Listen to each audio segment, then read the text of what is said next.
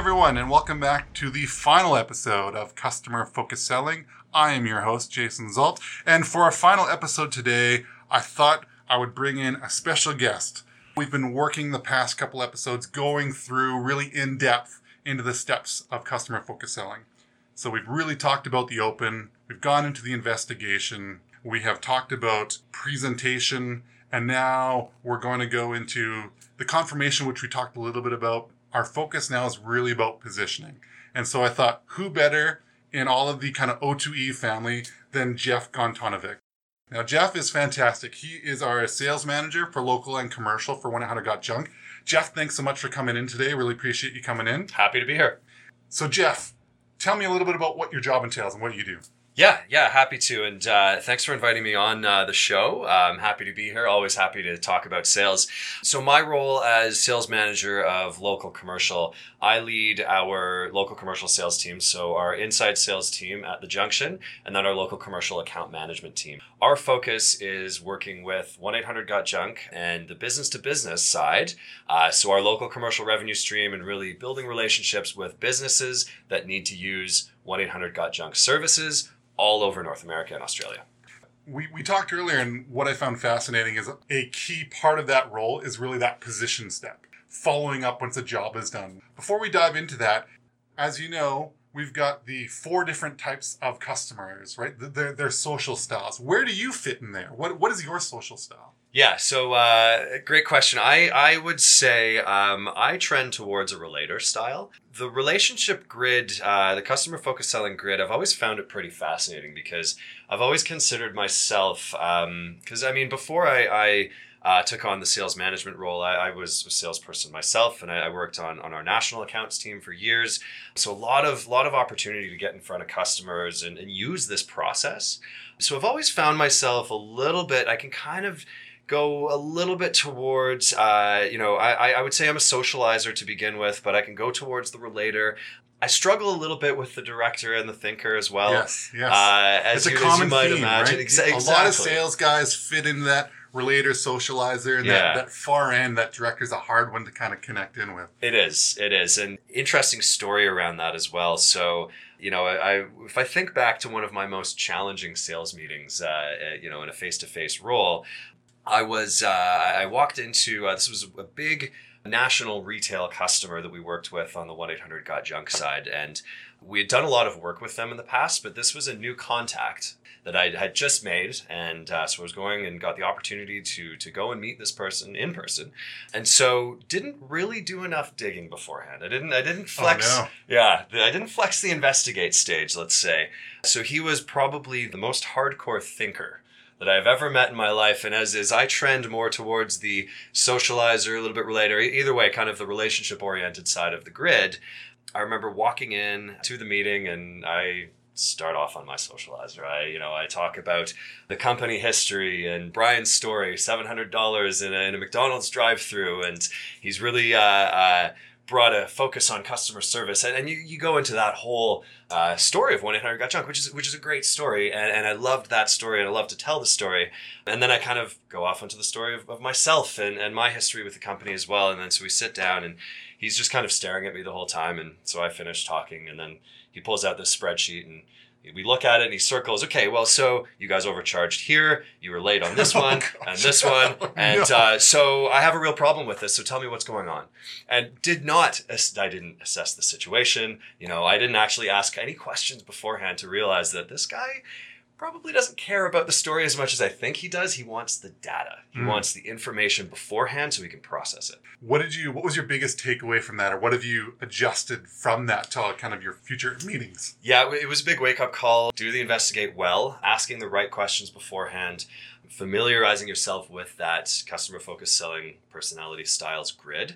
Just asking the questions, identifying that social style is so key before you go into any interaction, or within the first probably 2 to 3 minutes of that interaction is when you want to identify that. Jeff, that's really great information. You're talking about the investigation stage and going through to that confirmation stage. How important is positioning for your guys when when they're in their roles?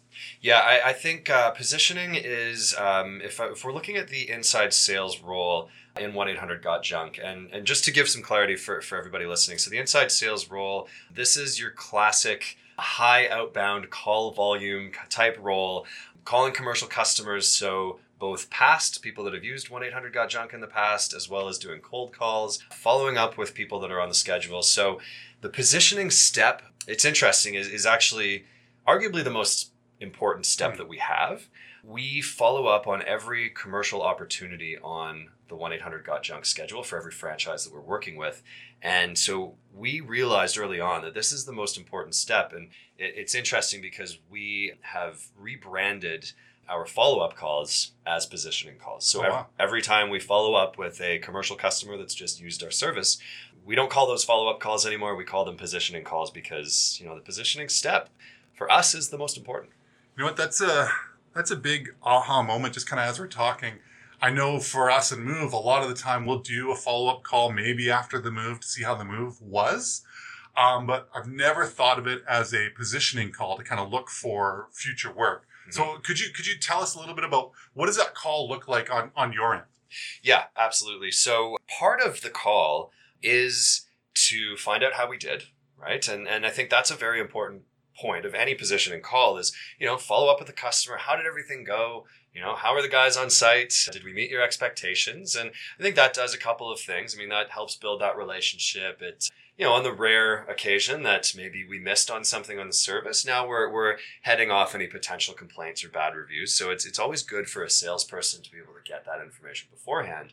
But the hidden real value of that positioning call is, again, asking the key questions. And for us with Junk, we're asking because for our commercial customers, there's a high repeat potential. And so we're asking the questions, do you have any opportunities coming up in the next, say, 30, 60, 90 days that we could quote on or that we could help out with? But we're also asking, is there anybody else in your network that might need our services? When you do this positioning call, when you have just given the customer this fantastic service, this is the best time to have a conversation with them. And they're going to be open to answering all of your questions. And asking these key questions around, is there anybody else that might need to use our service? Or are there any other contacts within your organization that may have the same needs? Customers are often very willing to answer those questions and answer them honestly. And it makes sense that it would be right at the end, as long as the job was good, that they want to be that ambassador for Absolutely.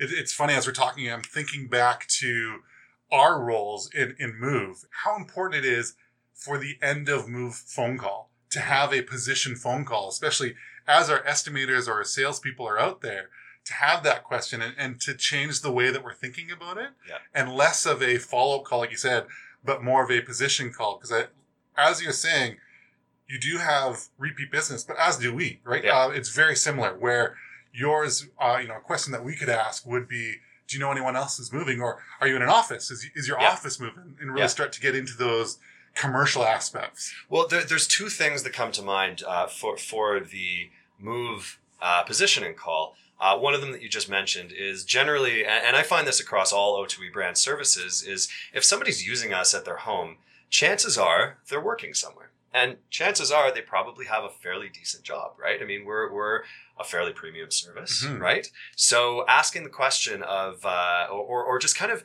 getting information about where they work. Maybe they have an office manager that they could refer us to, and you could generate a little bit of that commercial work out of that. So there's that side of things, as well as anybody who is moving.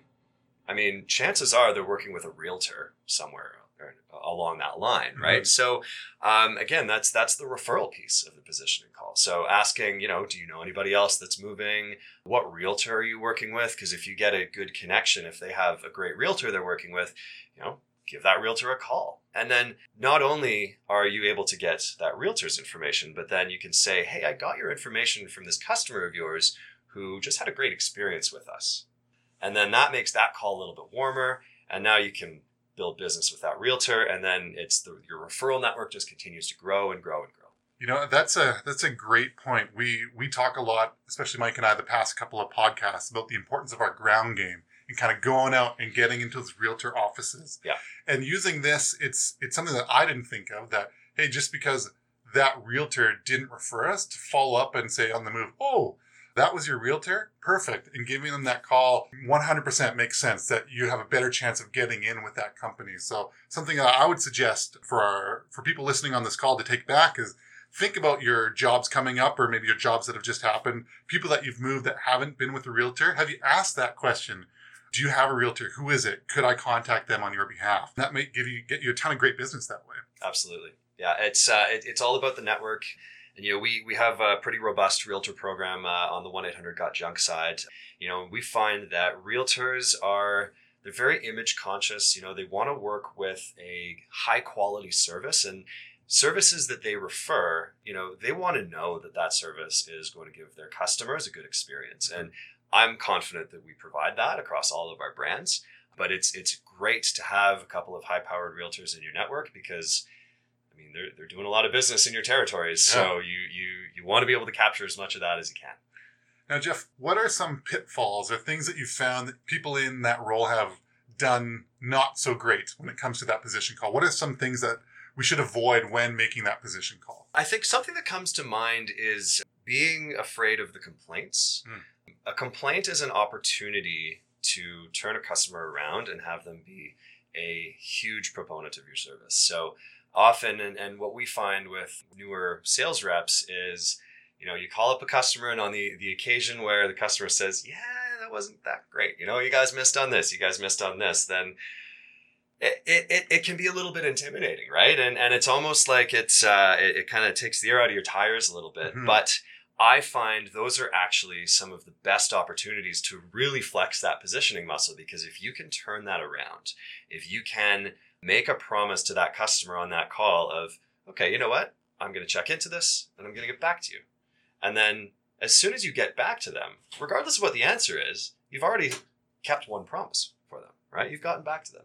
So a complaint is an opportunity, and it's a great opportunity to turn around and win a customer for life if we're able to solve that. So that's kind of a bit of a pitfall that I find, where you don't want to be too afraid of making those calls. Mm-hmm. When I think to the move world, I know for sure some of our estimators have that fear of, or if a job didn't go well, it's like, oh, I don't want to follow up, or I'll do a follow up to try and avoid getting a bad review. Mm-hmm. But having that change of mindset where it's about changing that customer who had a potentially bad experience into one that not only has a good experience, but will refer you. Even in my past, I know for me personally, the times that I've been in situations where the recovery has been fantastic has made me more of an ambassador for that brand than some people that I've had a consistently good experience with. Absolutely. I think that's really important. And I think another potential pitfall is occasionally, when you're making these calls, and I always call the positioning call a sales call, because I really believe that it is, mm-hmm. which is, again, why we've kind of rebranded that follow-up call to the positioning call. I find sometimes salespeople are a little bit hesitant to keep the customer on the phone and ask the questions, right? So you don't want to, unless the customer is in the middle of something, right, and they're really busy, have a conversation. And especially if the service was great, which most of the time it is, those customers are very willing to talk to us and answer questions. So, unless a customer is really pushing you off the phone, take that opportunity, find out more about why they like our business, and find out more about, any potential other opportunities and referrals that they may have for us. Having a 5-10 minute call with a customer on a positioning call is great. And most customers are actually willing to do that, which I find is one of the things when you're kind of starting out in the positioning call world, is you're assuming that because you're interrupting somebody's day, they're not going to want to talk to you. That's fascinating. I'm getting so much from our conversation today. Just thinking about the opportunity that we have in our calls at the end of the jobs that we, for the most part, have called follow-up calls. I definitely want to start calling positioning calls. Yeah. We think, okay, we've moved this person into the house. Maybe we call them the next day. If they've had a fantastic experience, especially the relator, the socializer, they're going to want to talk about it with us. Yeah.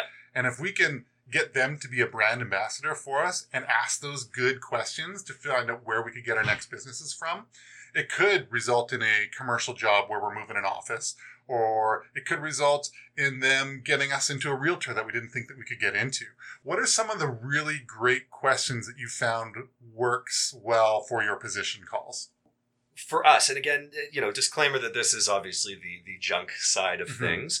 For us to grow our business, we're always asking about, is there anybody else that you know or anybody else within your organization that can use our services? Another thing that we often find on the commercial side is we get a lot of property managers that are using our business. And often what will happen is a property manager will land on our schedule, we'll do a positioning call, and the property manager may not be fully aware of everything that we can do for them.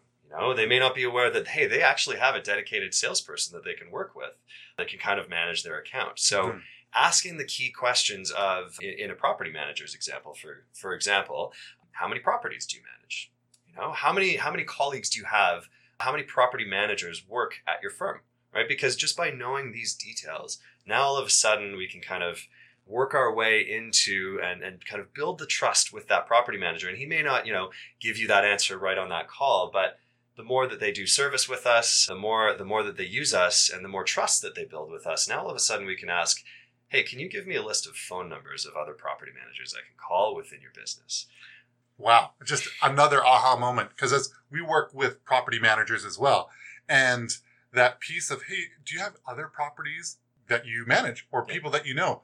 Even thinking in terms of, if we do a move, contact that property manager, even if they weren't the ones that referred us. Yep. As a mover, okay, we're in this property. I know that's Jeff's. I know Jeff property manages that. So I'm going to give him a call at the end of the move to ask him how it went. Yep. And that's another way to get a warmer lead on a position call. So that's just, this is so good. I hope everyone out there is taking as much from this conversation that I am, because I'm really hearing how important this position call can be to business. Mm-hmm. And I love this stuff, right? I mean, this is so fascinating to me. We could talk all day. We could talk all day. And you mentioned something earlier, and it just kind of reminded me. So the ground game as well. I mean, that's also a piece of this whole positioning landscape where, if you complete a move at an apartment building, for example, what's really stopping you from going and knocking on the door of the property manager's office? Yeah.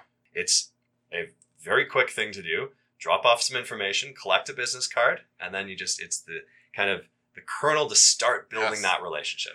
Yeah. So guys out there on your trucks, are your crew leaders, do they have material ready? Do they know that they're going into a property manager that you want them to leave that material? Those are great. If we have that information ready to go, there's a stronger chance of us getting another job there. So that's great. Absolutely. Yeah. Absolutely. So Jeff, we've had so much great advice I've had so much great advice from you today, and just had a great conversation. If you could leave us with one last gold nugget, or what do you find is the most important piece of positioning that you would want everyone listening to kind of apply? Sure. And I appreciate that. This has been an awesome conversation. Again, I love talking about this stuff. I think if we look at kind of a gold nugget for positioning, please. What I'm going to say is do the basics. I wish there was a silver bullet for this stuff, because if there was, I would be able to go out there and shout it from the rooftops, right? But I don't think there is a silver bullet. I think it's just doing the activity, being consistent with it, making sure you're following up, you're positioning with every single customer on the schedule. Set aside the time in the day to make it happen. And again, consistency on the calls, consistency on the ground game. It's not going to show results right away, but having that focus, that faith, that effort, and that vision that is going to build your business in the long term, that's where it has to be. And so the consistency is really the key. That's so huge. What I'm hearing you say is, you need to have a process. You need to stick to that process. Yes. And when I think of estimators and for us in the move world, I think this is probably our weakest link in the chain. And if we applied the same rigorousness, the same standard that you guys are doing, where you have the system, you make sure that your position call at the end of every move, I don't know what you call the end of a junk, at the end of every job. Every job, every opportunity. At the end of every job, you're having a position call. And I think back to what we're doing. Hopefully you guys are thinking, as you're driving or wherever you're listening to this, with that last move, did I call back? Did I have a position call? Do I have a process around that? How am I making sure to, in all the work that I have to do as an estimator and as a salesperson going around doing the market game, what am I doing to make sure that I'm not forgetting this piece? Because as we've talked about, if we've got a great review from this person, if it's been a great move, it is a key piece for us to leverage our repeat and referral and to get in those really warm leads that we won't get from our ground game where it's a lot of cold stuff. Yeah. So I just totally appreciate your time, Jeff. big things for me that I'm taking away from today are, one, the follow-up call should really be the position call. Mm-hmm. Number one. Number two, ask good questions. Hey, how was your move? Are you moving soon? Who do you know that is potentially having a move? Are you in an office? Is that office moving? It's okay to ask questions that if we've done a good move for people, they want to have that conversation. Yeah. Another piece is that it's okay to call people where the move hasn't been 100%. Because if we can win that customer back in that position call, we may be in a stronger stance to get more repeat and referral from them. Yeah. So not to be afraid of those calls, but to actually be excited about the ability to turn that call into something different. Yeah, and you hit the nail on the head there. One thing to really remember is the positioning call is really the warmest call that you can make. The customer is expecting you to call, right? I mean, when I use a service company, I would expect that service is going to follow up with me in one way or another, right? Mm-hmm. So the customer is expecting the call. It's okay to make those calls, even if you think that they may have had a bad experience. And it's the warmest call that you can make. So have that strategy around it, have that focus around it, and just make sure that you guys are doing that consistently. Jeff, thanks again so much for coming in, for taking the time out to talk to all of us here. I have learned so much for this. I really feel we have, in a way, saved the best for last. And that episode of the season is really ending strong. So thank you for your time. Really appreciate that. Happy to be here. Thank you for the invite on the show. And if you have any other questions, feel free to reach out to me directly.